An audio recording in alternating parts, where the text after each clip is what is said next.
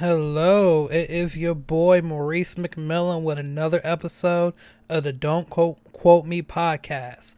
It is December 12th, 2018, episode 43, and I got so much shit I want to talk about, I'm not even sure if I'm going to get to it all. But let's get started without further ado. So, I probably have mentioned this on the podcast before, but I'll mention it again. I do not fuck with award shows. I really just dislike them a lot. I think they're slow and boring, and their decisions are usually either really predictable or shit I disagree with like 90% of the time.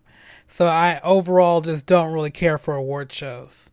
Saying that, I watched my first award show in at least 5 years, probably a lot longer, like start to finish.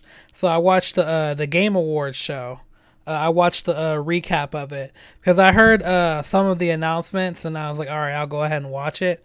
And so it was surprisingly pretty good. I had it on like while I was working, so I wasn't like staring at it the whole time. I was mostly just listening to it until key points happened or whatever. So maybe that's why it wasn't as bad as most award shows. So I wasn't like having to look at commercial breaks and watching for the whole start to finish. But yeah, it was decent. It was cool. I'm gonna talk about it later on in the episode. And also the other little bit of housekeeping. Right before I move in shout outs, the one thing that I always try to avoid now is I feel like I'm always about to give AOC another shout out, but I'm not this week, even though I want to, because she just said something dope on Twitter today, but I'm not going to. So first shout out goes to Sonic Fox. He is a professional gamer or whatever, and I didn't know he existed before he won an award at the Game Awards.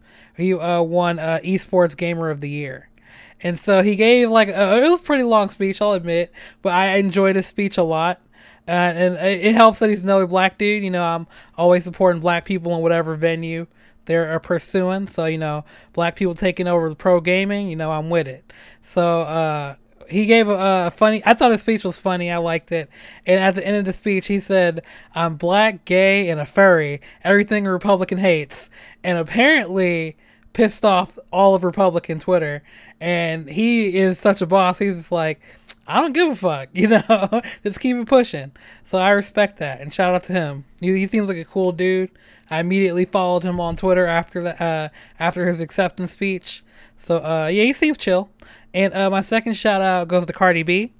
And as I said, fuck award shows. I'm gonna mention several in this episode, which is weird, but Cardi B had some court issues. She had to go to court, I think last Friday or sometime end of last week, early this week. I don't remember what day. Basically, she had to go to court, and as she was coming out of court, somebody told her like, "Hey, did you know you've been nominated for a Grammy?" She's like, "What? Ow!" Just like, I just love how honest and hood she is. So, shout out to her. Plus, she's a fun personality. And her and Offset broke up. But I'm not going to get into that because I'm not that invested in celebrity relationships. But, it was caught my eye for a little bit. But anyway, let's move on into the episode.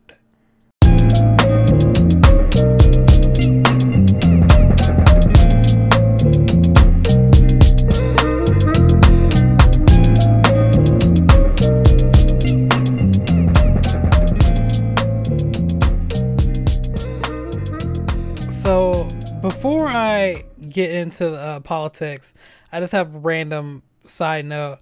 I've spent so much time downtown that I feel like the smell of homeless people is just baked into my nose. And every time I smell, it feels like I'm still outside and I'm behind some like musty dude. And it is this, oh man, I can't get the smell out of my nose. It's distracting. But anyway, so politics. First off, apparently John Kelly is on his way out in the White House. It's finally official. because it's been a rumor for like how I don't even know how many months. I want to say at least since the summer. It's been a rumor that he's gonna leave. He's gonna leave. He's gonna leave, and he hasn't left. He hasn't left, and so apparently he's finally leaving. I think he was supposed to leave at the end of the year, or a little bit sooner. But all Trump's looks for replacements are all like, nah, I'm good, G. So there have been a couple people, names have been coming out. David Ayers is the name that was his original go-to pick, which is basically Mike Pence's chief of staff. And it was basically just like, hey, Mike Pence, give me your chief of staff. I need one. That's basically what it seems like, because I don't think Trump has any like forethought into actually looking for someone who's qualified for the position. He's just like, what's quick and easy and works to my benefit.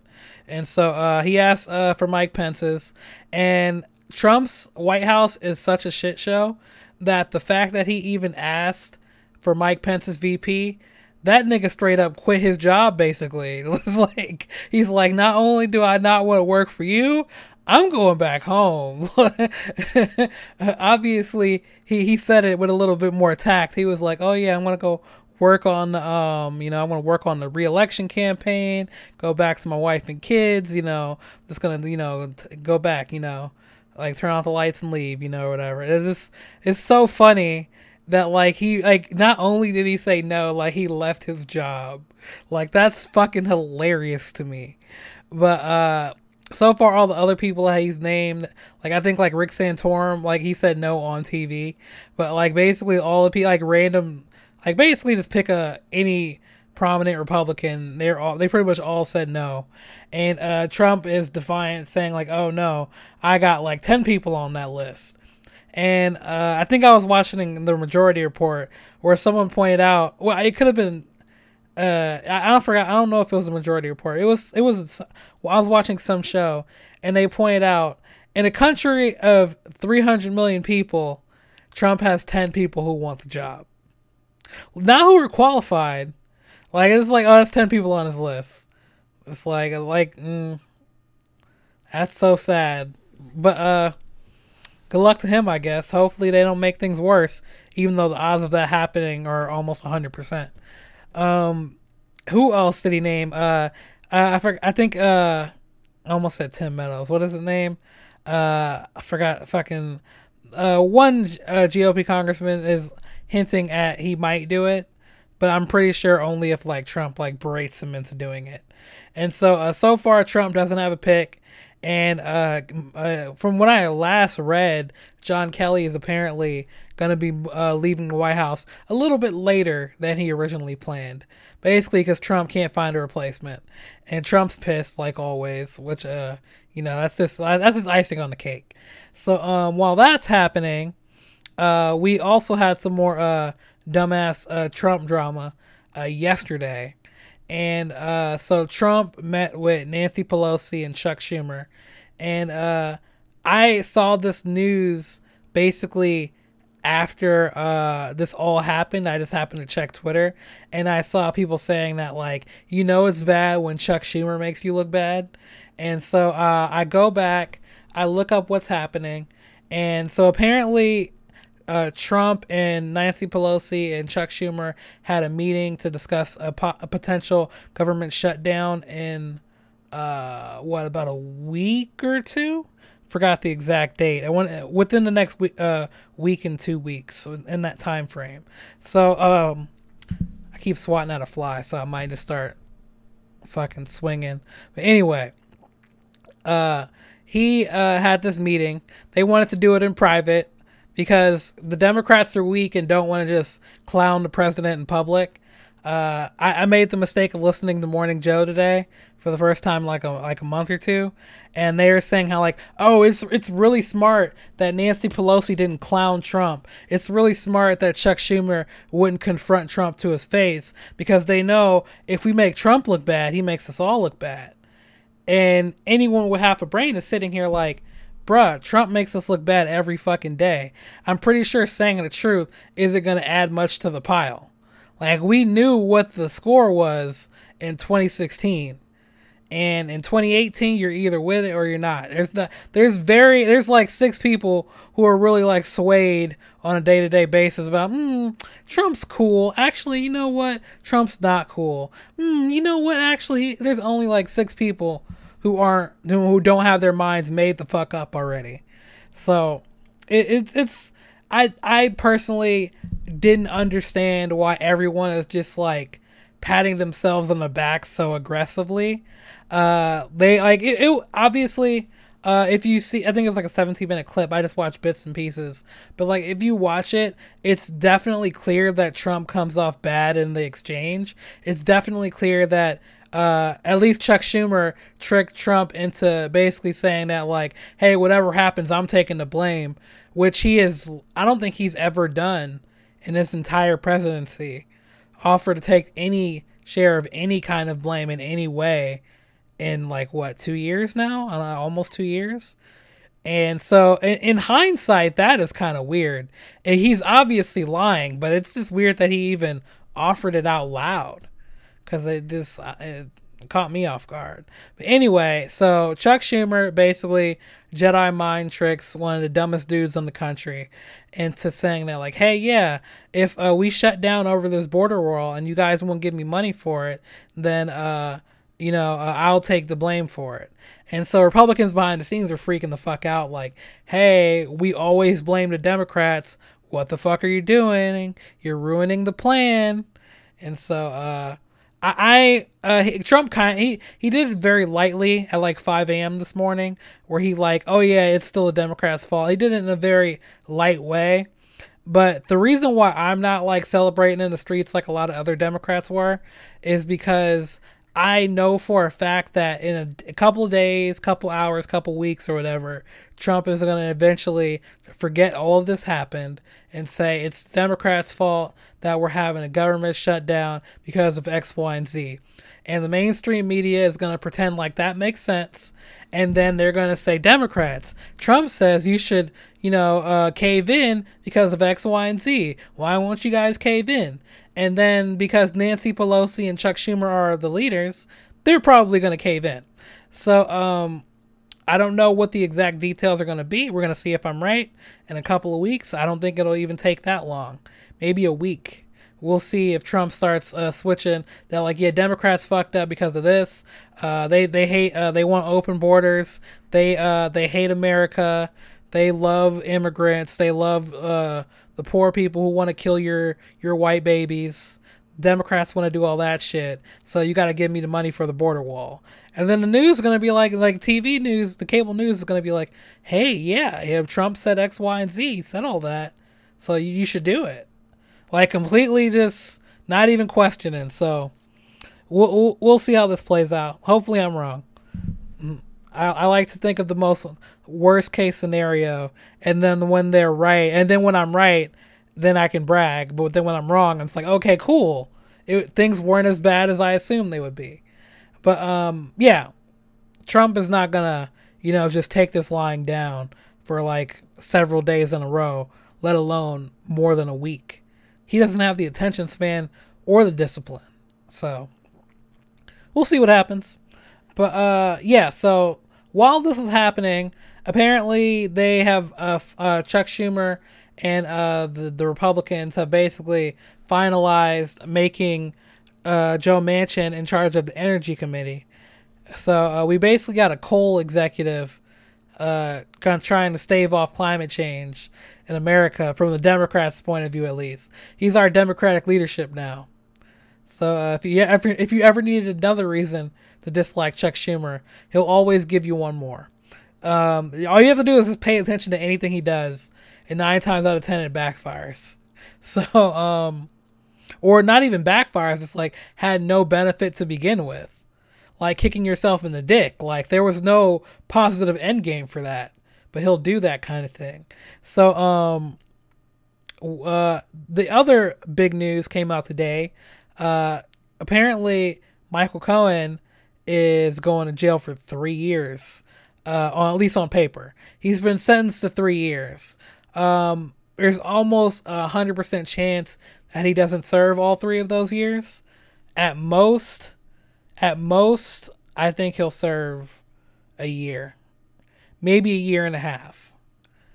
I don't think there's any way in hell that America will let this rich white person actually go to prison for his whole term.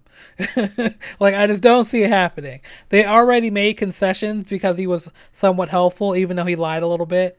He was helpful enough to where all of his sentences are going to be served concurrently. So instead of serving 3 plus 8 plus 7 plus whatever years, he's just going to serve the 3 year sentence for all of those crimes. So we'll see if Trump gets a longer sentence, if at all sentenced at all. Because, I mean, he has Kavanaugh. At the end of the day, the Supreme Court is, I feel like, is his trump card. So if Robert Mueller and everybody says, like, hey, you're guilty as fuck, we're sending you to prison for life, he'll just be like, nah, I'm good. Supreme Court, what should we do? And then he has his tiebreaker. So, but, you know, worst case scenario, we'll see if I'm right or not. But Cohen is going to prison, which is really funny because he goes, one of the people shouting lock her up. You know, Michael Flynn, Michael Cohen, the Michaels, man, when y'all chant lock her up, y'all get locked up. Damn, y'all was projecting like a motherfucker, man. Like, y'all basically saying, don't lock me up. And guess what? Y'all niggas fucked up. Anyway, the other bit of news that came out today was apparently the Farm Bill passed. And so it's basically a spending bill to, to help farmers with Trump's dumbass trade war. Apparently they legalized hemp, which caught me off guard because it was outlawed for so long for no fucking reason. And they did something that made sense. It was actually had bipartisan support to legalize hemp. And this is different from marijuana. All the stoners already know that, but like hemp is like used for like paper and rope and random shit like that. So it's just more effective than like using trees and wood in general. So it's a green part of the bill that passed, and that had bipartisan support. And that's one of the good things that happened. And also on the bad side, America voted, with the help of Democrats, of course, and this was bipartisan as well, America is going to keep on fucking over the kids in Yemen. And the war is going to continue with American support. And it passed with 3 votes. 5 Democrats voted for it. And I actually had a list. Let me look that up right now. Okay, so the 5 Democrats who voted with the Republicans to block a vote for the to stop America's involvement in the war in Yemen were Jim Costa, Al Lawson, Colin Peterson, Dutch Ruperberger, and David Scott. So and there were a couple of Democrats who abstained.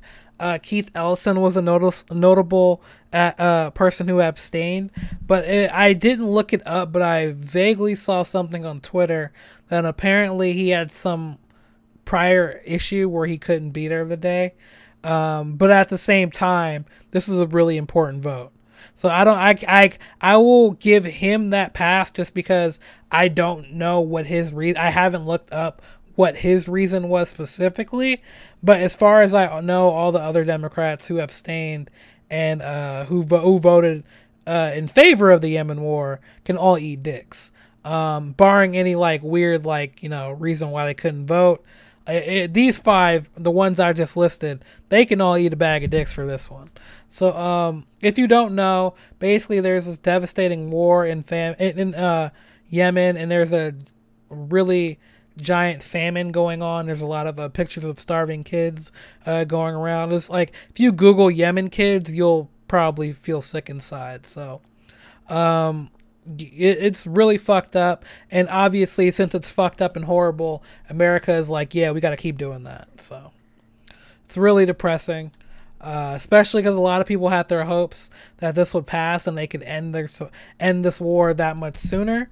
But yeah, Democrats, what are you gonna do? This is why you want actual progressives, like the Justice Democrat Caucus, the progressives, for the most part in general, except for the ones who are fake progressive, but like Steny Hoyer. But the people who actually believe in shit and do good things, I'm not talking about them. But the fucking Democrats who fucking do this bullshit, like the Joe Manchins of the world, is just like, you're fucking worse than Republicans. But whatever. And to close out my political section, I want to talk about Betomania. So apparently the fix, I'm trying so hard not to say the fix is in, but it feels really bizarre and over, like it's beyond coincidence that all of the mainstream media has all come to the same conclusion at the same time that Beto O'Rourke should be the front runner for 2020.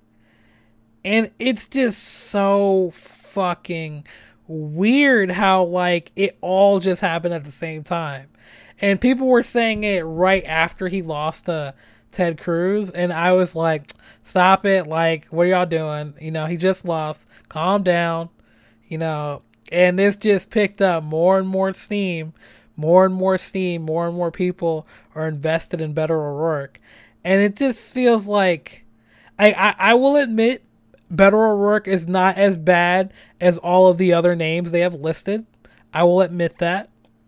But the issue with Beto O'Rourke is that Chapo Trap House actually put it in a really great way. And I was watching Kyle, because I listened to that episode, right? And, you know, I just listened to it, whatever. And then, like, a day later, I watched Kyle Kalinske talk about that episode. And he mentioned specifically this one point that I completely didn't even think about. And basically, people are saying that Beto O'Rourke is the white Obama, which is a whole other annoying thing. And everybody's like girls are writing fucking fan fiction about him and shit. Like, people are losing their minds over Beto. And Chapo Trap House basically put it in a very good way, where he's basically a blank slate where people to project their hopes onto. And that's basically what Obama was, because what we were hoping and expecting when we first voted for him in 2008 is a completely different Obama than what we got in, you know, him leaving office 2017, you know, January. But it's this, I obviously I won't say like Obama was a horrible president or anything. There were some issues with regarding war and immigration that were definitely fucking less than great. You know, the whole war criminal shit like every other president. But I will admit he was definitely better than what we have now by a long, long shot. And so when you're comparing it to the bottom, obviously anything is better than the bottom. And it's just, everybody is saying like, oh, Beto is going to win because X, Y, and Z, but they're not really talking about what he stands for. And to be honest with you, he doesn't stand for as much as he did early on in his run against Ted Cruz. The closer it got to the election, the more he started to kind of like bland out a little bit. So I kind of feel like he was just progressive for the progressive vote. That's what it felt like, because his voting record is not as great as, for example, Bernie Sanders, my obvious pick for 2020. So Bernie Sanders made a lot more tougher votes, whereas like Beto O'Rourke voted for like defunding, deregulating Wall Street and giving more military budget to Trump and shit like that, where Bernie Sanders will vote like absolutely no on shit like that no matter what. He doesn't really get bullied into doing shit like that like everybody else seems to. And so my fear is that everybody is just glomming onto Beto because he's a blank slate, and they can just say, hey, he's for this because I'm for this. Or he didn't say he was. Like, hey, I'm for healthcare. What does that mean? You're for a single payer, Medicare for all, Obamacare. fucking Republican Trump care, that fucking horrible shit. Like, just saying healthcare is vague as fuck. And doing shit like that to avoid having concrete positions makes people like me suspicious. Especially when people like Alexandria Ocasio-Cortez and Bernie Sanders are so specific on a consistent basis about the things that they like and want. Like, the Democrats who the media has been pushing nonstop have all been extremely, what's the word? They've been so, how do I phrase this? They have just been ignorant, I guess, to people actually caring about policy. Well, I guess to be fair, it's not even just the media. People in general seem to care about personality more than policy. And that's why I almost gave AOC the shout out today. She was talking about on Twitter how people are saying that even though she's not of age for president, she should just run for president anyway. And she's like, no, that's dumb. Can we talk about policy instead of, just getting caught up in people we like being president? And so let's talk about healthcare and minimum wage and et cetera, et cetera. And that's how I feel about the 2020 race specifically. And that's why Bernie Sanders is my pick. Is anyone running for president who's announced who is beating him on policy? A blatant no. Not even close. And so I find it interesting that ever since Beto's name came up, the Kamala Harris shit has almost melted away completely. And a lot of people's name, like, I forgot who, but somebody dropped out of the race hella early. But, like, people are starting to seem like they're getting in line behind Beto early. And he met with Obama people, and he, I haven't heard Cory Booker's name in a fraction as much as I've heard Beto's name over the last, 2 weeks. And before they would say Cory Booker and Kamala Harris together regularly. It'd be either or. And so, if it wasn't like fuck Bernie, it'd be Kamala Harris because she's a woman, or Cory Booker because he's black. And they have not really said any. Maybe I'm missing it. Maybe I'm in a bubble. But all the people who are pushing for Beto O'Rourke or pushing for Kamala Harris or Joe Biden.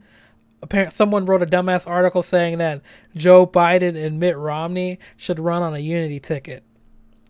And they were dead ass serious. So people are saying all of these names. And other than Bernie Sanders, I haven't heard anyone mention anything policy related. And so the reason why I am not voting for Beto for president, if I can avoid it, is because he's basically Obama of the 2008. I don't say he's white Obama. I say he's 2018 Obama. And by that I mean he's just making centrism cool. So centrism is basically, hey, Republicans want to do this shit and we want to do this, but if we can't, it's okay. Actually, it's not okay. We need to do this because it benefits the most amount of people, or it saves money, or it makes sense, or it protects the planet, or whatever reason you want to use. When progressives have a policy issue, it's for specific reasons, not just because, hey, we want it. Where it just seems like that's what people are arguing for when it comes to presidents. Like, hey, we want Kamala Harris to be president. Okay, why? I haven't heard anyone's fucking arguments other than they're charismatic, which is where we come back to Beto. So brings it back to Chapo Trap House again. They mention how Bernie Sanders is basically really uncharismatic, and he's disheveled, and he speaks in kind of an old grumpy person's voice or whatever. And so the fact that he is so non-charismatic, his policies have to be good. Otherwise, why would anyone care?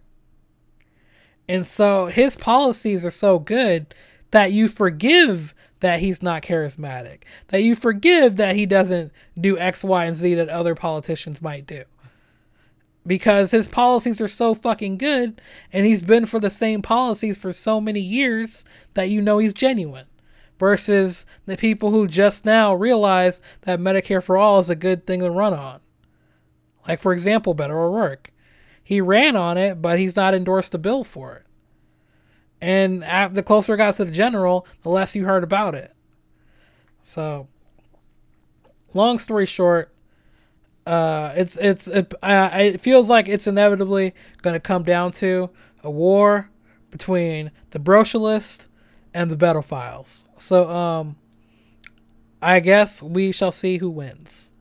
And the media is clearly going to continue the anti-Bernie wave. Twitter is going to continue the anti-Bernie wave. But when the numbers are on your side, he's the most popular politician in America. And the propaganda can only work so well. So hopefully it doesn't work well enough to cost him another nomination. But we'll see what happens. Because I feel like he's better suited for it now because more people know his name. His approval rating is really high. And despite everybody saying that he's terrible in PLC, he's terrible with people of color, he's terrible with black issues, he's terrible with all of this race shit, his favorability among black people and Latinos and Asians is really high. So it's like, when you look at the numbers, everything people say on Twitter doesn't really add up, but they're going to keep saying it anyway. So I don't know what else we can do except see what happens. I'm staking my flag early. I'm going for Bernie 2020. And when the Democrats inevitably say, fuck Bernie, let's pick a loser, I will definitely laugh because I'm starting to I'm starting to admit to myself that there is a higher chance than I thought, let's say, a month ago, that Trump will not even be running for president in 2020. So if he's not running, he could be either in jail, which I doubt will ever happen, or he could have just resigned. I can almost guarantee he'll never see a day in jail, as much as he deserves to. Just because America is not really good at, punishing rich white people, especially rich white men. So, he'll get away with it. That's almost guaranteed.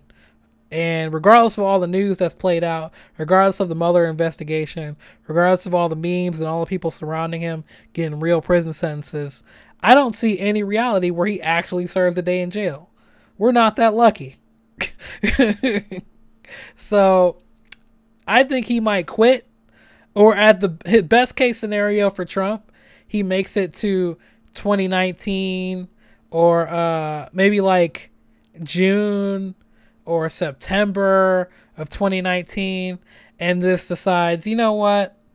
I'm not running for re-election. Fuck it. Had a good run.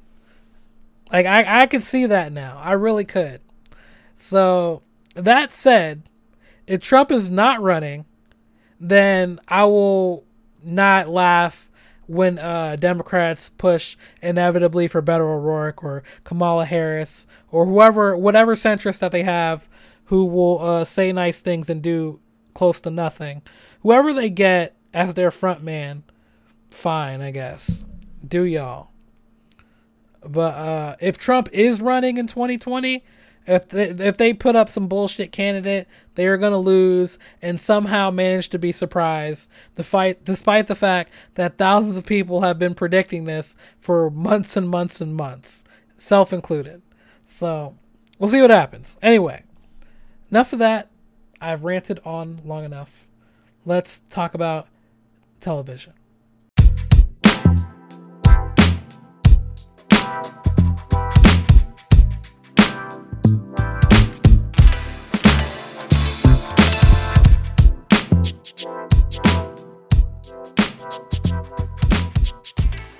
So, I am almost caught up in Empire. I think I'm episode behind. No, I think there's a new episode tonight or tomorrow, and then I think I am caught up. I forgot. I won't spoil it, but it looks like a main character is dying for sure, and we now know who that person is. And I'm not entirely sure there's not going to be a fake out. We'll see what happens. I haven't looked up if there's like some contract shit with the actor, but there could be some shit that's keeping them from from doing the show in the next season. So, or for the rest of this season rather. So we'll see how that plays out. But I'm coming back around to Empire.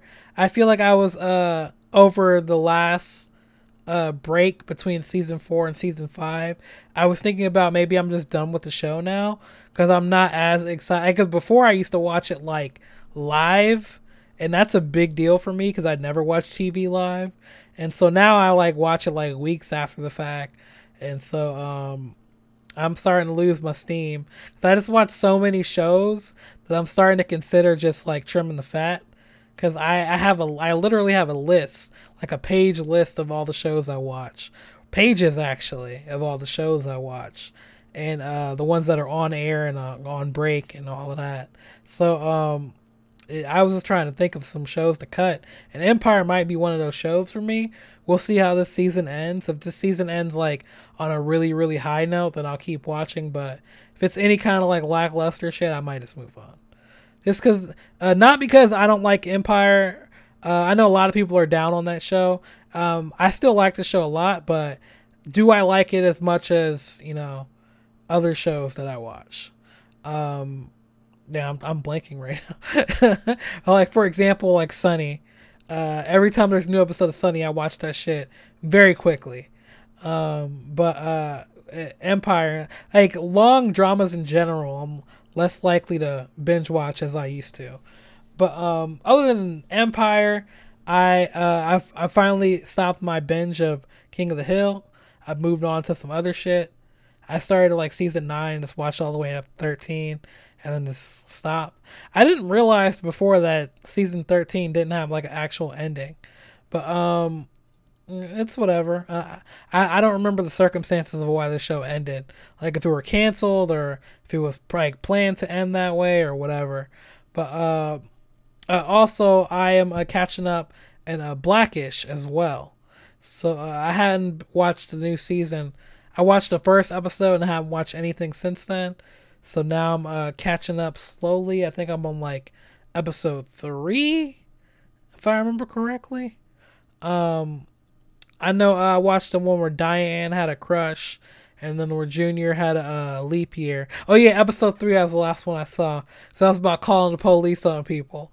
And that episode had me fucking dying because like that's literally how I feel about the police. Like I would never like unless I am literally being stabbed to death or something, I don't think I'd ever call the police on a black person. And I just like, figure it out. But if a white person like remotely inconveniences me in a way where I feel like I can call the police, I'm 100% calling the police. Like do it for the ancestors. Like, let me jam y'all up for 5 minutes, whatever.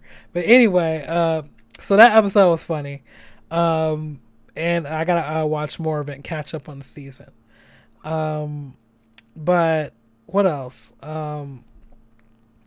I haven't been watching that much TV, but I'm about to get back into it. Just because the game I'm playing now, I can kind of get away with more background TV than I could. But yeah, I'll get into that later. But news. So this news is for a show that I don't watch, but you don't really see this kind of story every day, so I just thought anyone else who's interested might want to know. So this is from Deadline.com, but so apparently there's a death on the set for Power. It's one of those shows that's been on my list for hella long. I know pretty much every black person I know loves it. Or all the black people I know who watch it love it, and so apparently it's from Deadline. An early morning accident on the 6th season of Power has left a longtime production assistant dead. Pedro Jimenez was fatally struck by an SUV at around 4:30 a.m. Eastern Time Monday while setting up parking cones for a Brooklyn location shoot for the Starz series. We are deeply saddened by the loss of one of the members of our Power family, a Starz spokesperson told Deadline of the death of the 63-year-old parking PA. Our thoughts are with Mr. Jimenez's family as we work to fully understand what has happened. Jimenez has been with the series since its first day of production, and Power debuted in 2014. So NYDP is investigating, but I just thought that was because when I first read it, I was like, I just saw death on the set. NYPD investigating. I was like, what the fuck? like was it some Bruce Lee shit? Was there assassination? But no, it was like actually just bad luck and something separate from like the actual shoot. Like it wasn't like someone on the set killed him. So that at least I didn't want it to be like a well, I guess technically it was murder. He got hit by a car, but like I didn't want it to be like show related incompetence. That was just like someone in the world's like poor driving. Obviously my heart goes out to their family. It's really fucked up, lose a person like that, especially at work. Most people who go to work is like, fucking kill me now. Very few people mean it. So it's really unfortunate, and I just wanted to talk about that because as I mentioned, you don't really see people dying on the set of shows much these days. So I just thought that was interesting.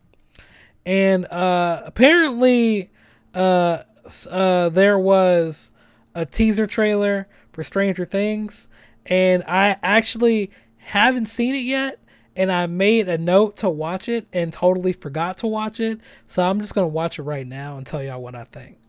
Okay, so I watched it. It was just a list of the titles for season 3. There still hasn't been a release date for season 3. I just know it's coming out next year at some point. I have like 2 Stranger Things shirts. Like I have a Stranger Things figure on my desk. Needless to say, I'm hyped. So I have a Stranger Things patch on my backpack. So I'm definitely hyped. I'm ready for the show to fucking hurry up and come along. It's taking a sweet ass time. But we'll see. I just gotta keep on waiting, I guess. And also in the news, Punisher season 2 comes out in January. And I know I mentioned this on a previous episode. I don't remember which one.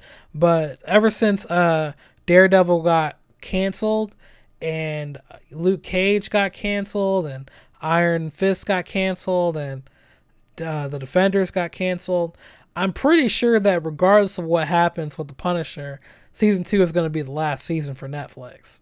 It might show up in like a Marvel, like Disney Plus or whatever their streaming shit's going to be. But I don't see a future for it past season 2 unless the streaming numbers are like just straight up bananas.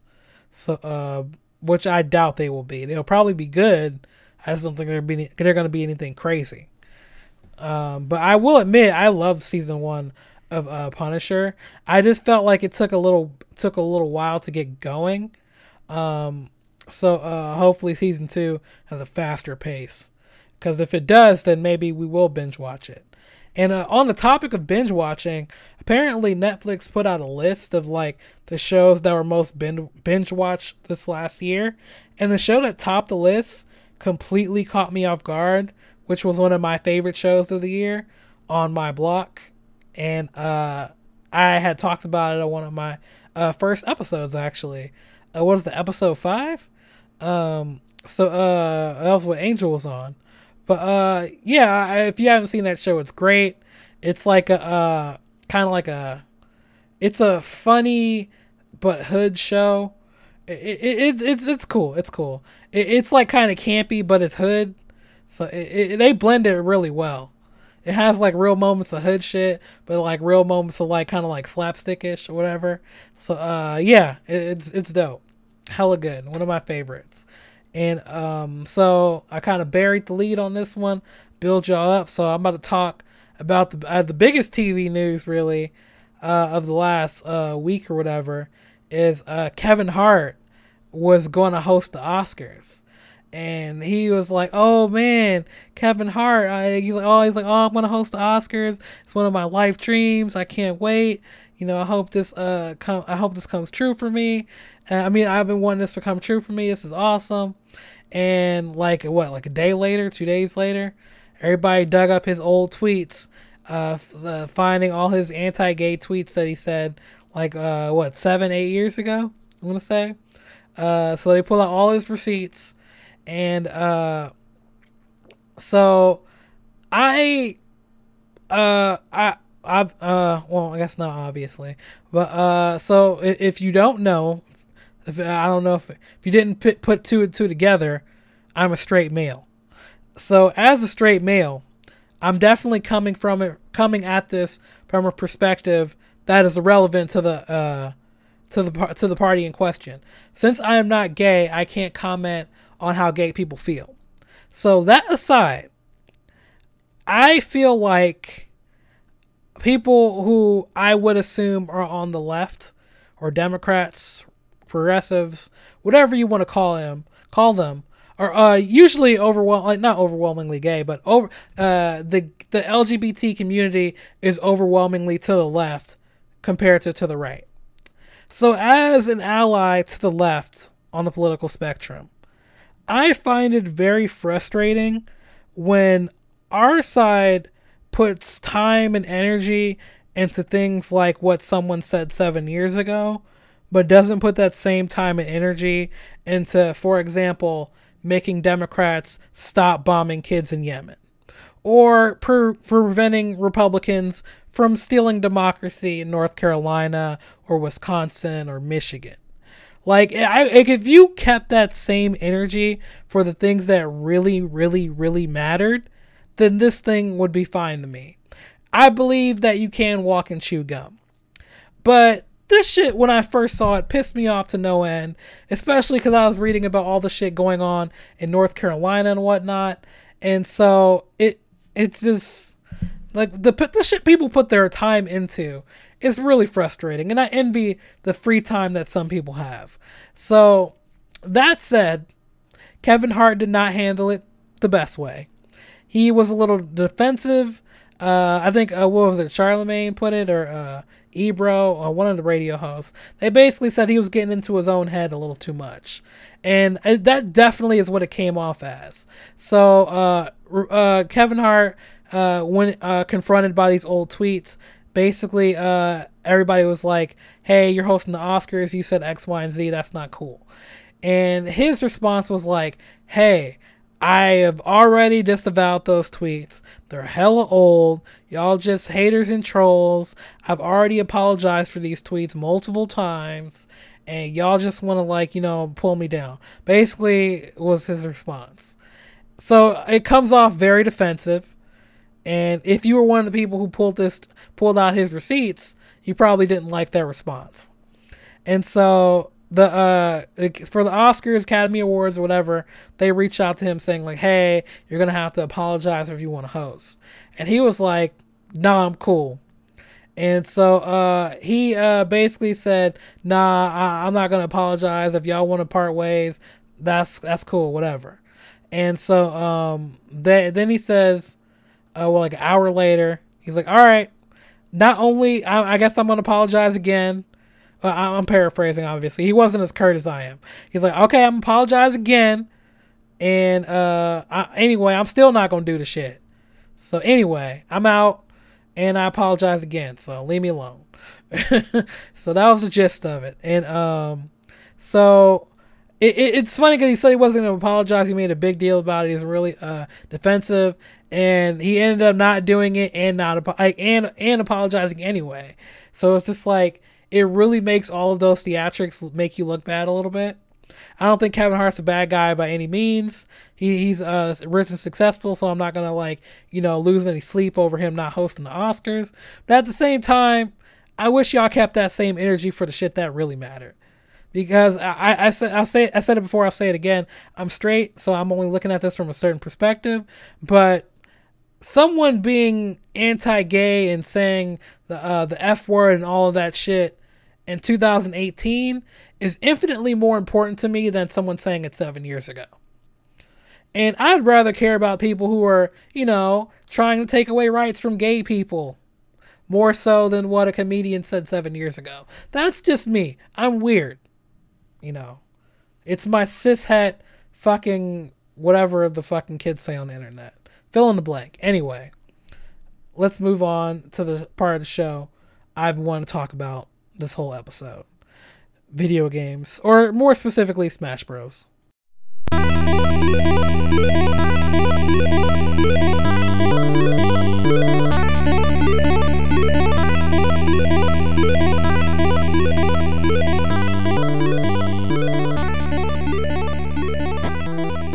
So, pretty much since Friday, I have played, actually not even pretty much, literally, since Smash Bros. Has came out, that is all I've played, that's all I've wanted to play, that's all I've thought about, and it is just as great as everybody thought it would be. I am surprisingly a big fan of World of Light mode. I'm actually a little bummed because I am almost at 100% a lot sooner than I anticipated. So I played it for like 30 hours, which was, I'll admit, the game itself, the story mode or whatever, was a lot longer than I thought it would be. But at the same time, I thought taking 100% would take a lot longer. So I am at 99.67%. I have did 613 tiles out of 615. And I have been scouring the map for those last two. I have no fucking clue where to look. And that's basically all I've been doing for like the last like day now. I haven't played much because, work, sleep. But the last 24 hours, basically, most of it has been me looking for where those last two fights are. But yeah, I finished the story mode. The story it's basically nothing, to be honest with you. But the concept of you going along a map and having to do like these really weird challenges that are like kind of based off spirits are really cool. I won't ruin it. I won't spoil anything specific, but I will say there are cool little side levels in this mode, or like kind of like side diversions or whatever. Like there's like a Kirby level, there's like a Street Fighter level, there's a Metal Gear level. Like, but they're not like levels in like step 1, step 2, step 3. But like you'll see if you play the game. I won't ruin it by being specific. But there's like these like levels that are like clearly inspired from certain series that are really well done. One of my favorite parts in the game is the Street Fighter mode. It's fucking perfect. And so I have spent most of my time playing in World of Light mode, so I haven't had a lot of time online. I know I finally bit the bullet and bought the Nintendo Online service or whatever, pretty much just for Smash Bros. So I have played a total of 3? I'll round up. I'll say 4 matches online. And the internet hasn't been that bad for me. I did have a little bit of lag last night, but all the matches I played before that were perfectly fine. So I know a lot of people were saying it's fucking horrible. Nintendo fucked up again. It's unplayable. It's this and that. But my personal experience with it was totally fine. Other than that one match from last night. But since I'm almost done with single player, I'm going to be playing a lot more online over the next couple of days. So if it is really bad, I will know immediately. Pretty much once I finish recording, I'm going to pretty much jump straight into online. Maybe look around for those last two fights a little bit longer. Just so I don't want to give up this close to 100%. But I'll definitely play some online tonight. So if it's terrible, I'll be bitching. But yeah, Smash Bros is fucking great. I have a new main. I'm playing as Richter mostly now. I'm trying to learn Bayonetta, but she's not as good as I thought she would be. Because apparently she was like the best for pro play for Brawl.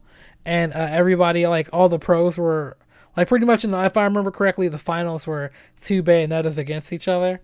But so when I played her, I was expecting a lot, but I personally feel like Richter is a lot better than Bayonetta. But maybe that's just me. I do know for a fact that when people really start getting into the meta of this game and start like unless like Nintendo does any like drastic balancing changes or whatever. But assuming this version stays the same for a long time, I can guarantee you that Richter is going to be one of the top tier characters because he just functions in a way that just does everything almost to the best of its ability. Like, he has a lot of range, he has a lot of speed, he has good aerial attacks, he has a good up B, a good down B, a good side B, a good neutral B, he has good smashes, he has good comeback to the stage, his throws are solid. Like, he doesn't really have any downsides that I can immediately think of. He's definitely my new favorite. Other than that, I've also enjoyed Incineroar a little bit. So Incineroar I've enjoyed, Inkling I've enjoyed. Surprisingly, the Mii Sword Fighter. You can choose your moves for the Mii fighters, like the Brawler, the Gunner, and the Sword Fighter. So you can pick which moves work for you best. But the moves that I had for my Mii fighter, I feel like it was just deadly. But when I played online, I lost. So could be overhyping it. As far as characters go, Richter is definitely my new favorite. Marth was my old favorite. So I usually play Marth when I couldn't get past the level in World of Light and I just got pissed off and I wanted to use my good character. But so Richter is dope. Bayonetta is okay. Incineroar I like, but he definitely has a lot of cons. Like, he's one of those characters, like, if you're really good with him, you can fuck up a competition, but like, you have to know all of his ins and outs. And I haven't put that time into him yet. So but he's fun. I like his side B a lot. But other than that, I gotta put more time into the game in general. Just so I can, because there's still a couple of characters that I haven't even got to put any time into. Like, I wanted to see if I like Corrin or Robin. There was one other character I wanted to try a little bit. I played a little bit of Wolf. Wolf seems interesting too. I also feel like I have to put more time into him to get the full enjoyment out of his character and see if I like him a lot for, like, competition or whatever. I mean, like, just for friends. I'm not doing any tournaments, but maybe on the in an arena online. But I have enjoyed this game immensely, and I'm gonna play it pretty much as soon as I'm done here. But other than Smash, I have I watched the Kind of Funny Game Showcase on Saturday, and I watched the Game Awards on Friday. I think Game Awards was Thursday, but I watched it on Friday. So I will talk about those two things mainly for the games part of the show. So the Game Awards, the big announcements is that Joker from Persona 5 is coming to Smash Bros. DLC, which got me hyped and got a whole lot of nerds hyped. And it's like a new level of crossover that no one saw coming. And apparently Nintendo made these picks. So they're doing something we have no fucking basis of what's going to happen next. So I'm extremely excited. And once I heard about Joker coming to Smash, I bought the fighter season pass. Because I was thinking to myself, if you have one other fighter who is half as cool as Joker, then it was worth the $25, like, easy. So I can't wait for that to come out. But I think he's not coming until like February or March at the earliest. So we'll see what happens when that comes out. But other than that, was like the biggest announcement in my personal opinion from the Game Awards. But also other notable ones for me, Marvel Ultimate Alliance 3 is coming out. I used to love that game a lot on the Xbox 360 era. Marvel Ultimate Alliance 2 was one of those games I used to play with one of my friends from middle school a lot. So I can't believe they're finally doing a sequel. And what's even more insane about it is that they're doing a sequel that's a Switch exclusive. That is fucking amazing. That's going to be another great party game for the console. So I'm definitely going to buy it. I don't care if I have to play that shit by myself. Hopefully I don't have to, but I was a huge fan of that game.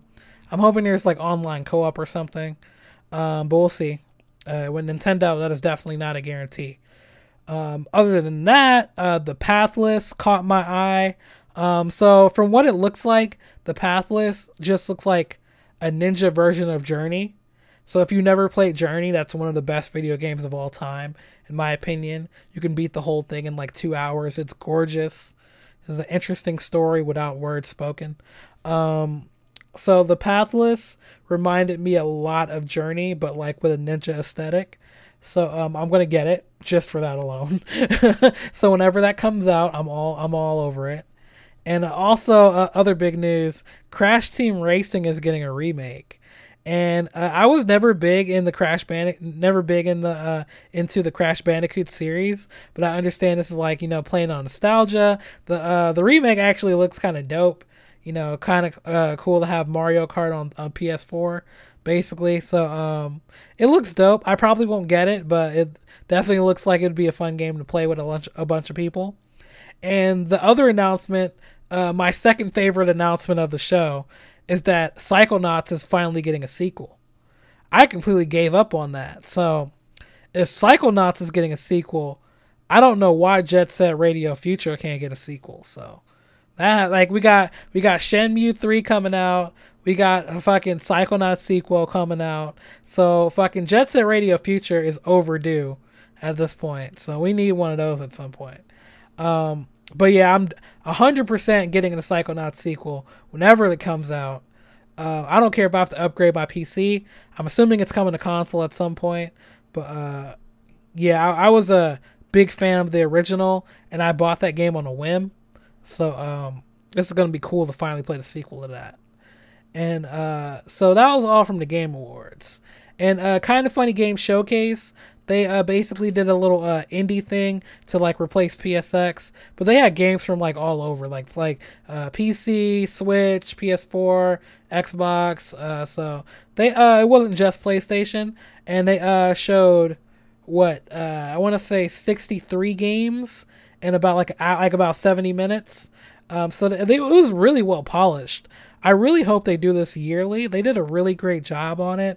I'm really proud of all the guys who are working on it, because like it basically like a group of I'll be fair, like let's say 5 people who like basically put together a conference with a month and a half notice, and they just like got in touch with a bunch of developers and put everything together, and it was so well polished and really well done. Honestly, it was better than some E3s. So I won't say like the games themselves were like better than, let's say, like God of War or whatever like that, but in terms of just polish and presentation and flow and pacing, it was definitely one of the best conferences I've ever seen. So if you like indie games, you should definitely check it out. There were a couple of bigger announcements, like for example Judgment. That's from the company that does the Yakuza series. They're making a new game that's like a detective version of the Yakuza, and it's coming out in summer next year on PS4. I'm definitely getting that. Since I've become a Yakuza fan over the last 2 years, so I'm definitely 100% getting Judgment. That game looks dope. And the other game from the Kind of Funny Game Showcase that stuck out to me a lot was Ape Out. Ape Out looks really fun. It basically looks like Hotline Miami, but instead of like you being a dude who shoots and kills people, you're just a giant gorilla just fucking niggas up. And you're just running around just massacring people as this big ass gorilla. And the art style is really like dope looking too. So you should definitely Google Ape Out. That was the one that definitely caught my eye the most. And Moving Out also looked really fun. There wasn't really much details for that. Ape Out comes out February 7th on Switch and PC, so I'm getting that. But Moving Out, it didn't have any announcement date, or I don't think it said what console it was going to be for. But Moving Out basically looks like the moving version of Overcooked. So as a big fan of Overcooked, Moving Out looks like a fun party game to play. Maybe I'll get it on PS4. We'll see. It looks kind of like almost exact same art style as Overcooked, just a little bit slower paced. But it looked really fun. So that one looked dope. And the other announcement that caught my eye was the Danganronpa trilogy is coming to PS4. So Danganronpa is like kind of like a cult kind of game. I kind of got into it on a whim, and then like I didn't know what I was getting into, and then I just fucking fell in love with it really hard. So Danganronpa is like a murder mystery series where high school kids are the best in their specific field. For example, you have the ultimate swimmer, the ultimate chess master, ultimate karate expert, etc., etc. And you have 16 of these ultimates living in a school, all trapped together. And the only way to get out is if you kill another student, and then when you have a trial to figure out who did it, if everyone guesses the wrong person. So that's the only way to escape. And it's a really fun series. There's 3 games, trilogy obviously. So the premise is the same in each game, but the stories intermix a little bit. And there's a little continuity between each game, but they're mostly isolated stories. So you whittle down, more and more people get killed off, and it's a real, like, if you like text adventures or those kind of games and like puzzle games, Danganronpa is fucking amazing. If you like murder mysteries, and you also have to like to read. Actually, that's not entirely true. They have voice acting, but the Danganronpa series, one of my favorites. So yeah, if you like that kind of thing, check it out. But yeah, those were the bigger announcements from the Kind of Funny Game Showcase and Game Awards. But other than that, the last little bit of news I want to talk about. Apparently, Monster Hunter World is getting an expansion in autumn of 2019. Monster Hunter World Iceborne. And Iceborne is gonna have new quests, new ranks, new locales, new monsters, new moves, and new equipment. And there's also going to be a new story that continues after the main game's conclusion. And the producer, Ryozo Sugimoto, from according to IGN, explained that Iceborne will be the size of previous G or Ultimate entries in the series. Essentially, that it would feel like a whole extra game, and the price and the exact release date will be announced later. And they also announced that early next year, Geralt of Rivia from Witcher 3 is gonna come to Switch. Gonna come to Monster Hunter World as well, and they're gonna have like they're not sure if it's gonna be a in-game outfit like it was for like Ryu, but it probably will. And apparently they're gonna have RPG elements for Geralt Rivia, so it'll actually feel like you're playing The Witcher. I'm a little skeptical of that specifically. I hope they pull it off, because that would just give me more incentive to go back, because I am almost guaranteed to buy Iceborne unless like August is apparently like popping for games. Autumn is like popping for games. So if we'll see what the gaming landscape looks like next year, but I would 100% be interested in playing this expansion. So yeah. On that note, let's end this episode. Let me get a little bit of time for Smash Bros. Before I gotta go to bed. If you're not playing that game, you're slacking. But if you are, good luck. I hope you have good connection speeds. And good night, good morning, good evening, all of that. Good. Hope you're doing good. Follow me on Twitter at Ugly Flame. You can donate to me on Patreon. Patreon.com/the Don't Quote Me podcast. You can follow us, like, subscribe, that whole shit, shebang bang or whatever, on Anchor, iTunes, Google Play, Stitcher, Blueberry, and yeah, deuces, y'all.